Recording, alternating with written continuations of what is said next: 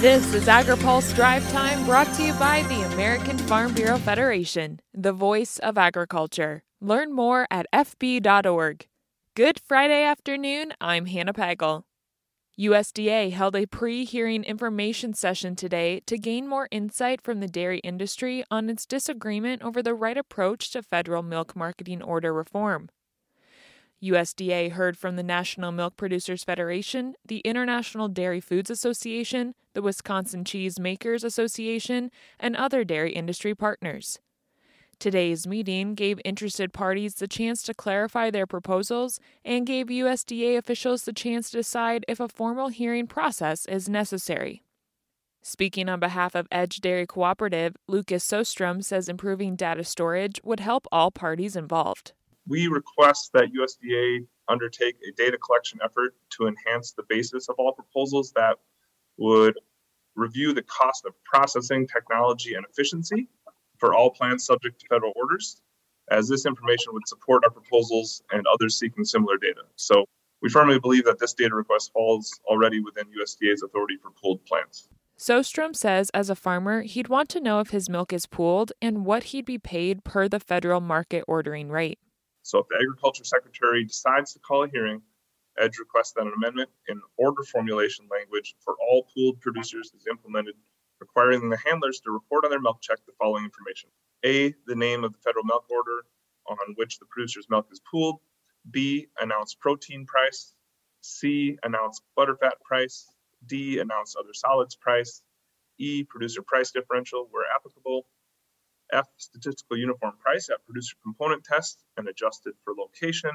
And G, producer milk pounds pooled on the order during the reporter period.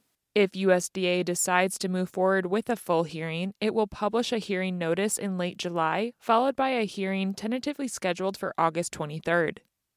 An Iowa Republican is calling on the Office of the U.S. Trade Representative to stand strong in its stance on science-based regulations against Mexico's ban of genetically modified corn. In late 2020, Mexico announced its plan to ban the import of genetically modified corn, citing the impact it has on human health. However, the U.S. argues Mexico failed to support that claim with science-based research.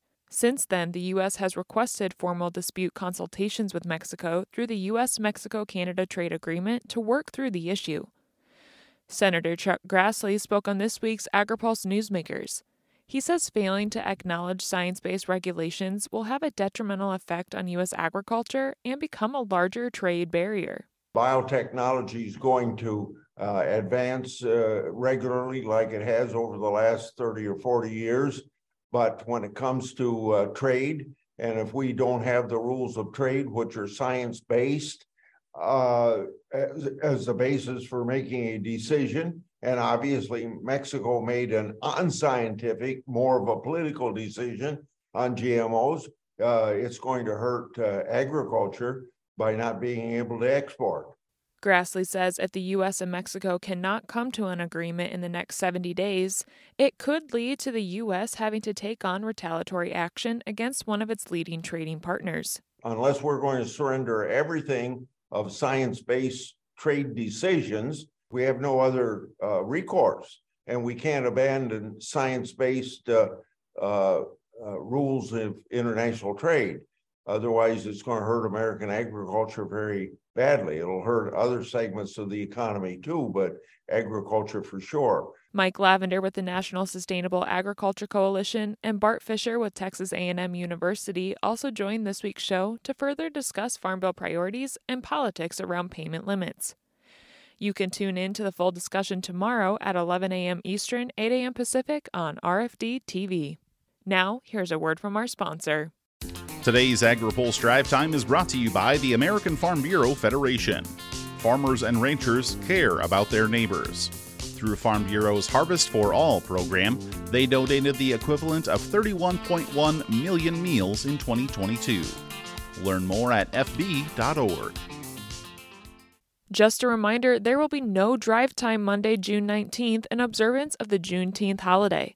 We will be back with our program on June 20th, but until then, you can go to agripulse.com for more agriculture, trade, environment, and regulatory news. Reporting in Washington, I'm Hannah Pagel.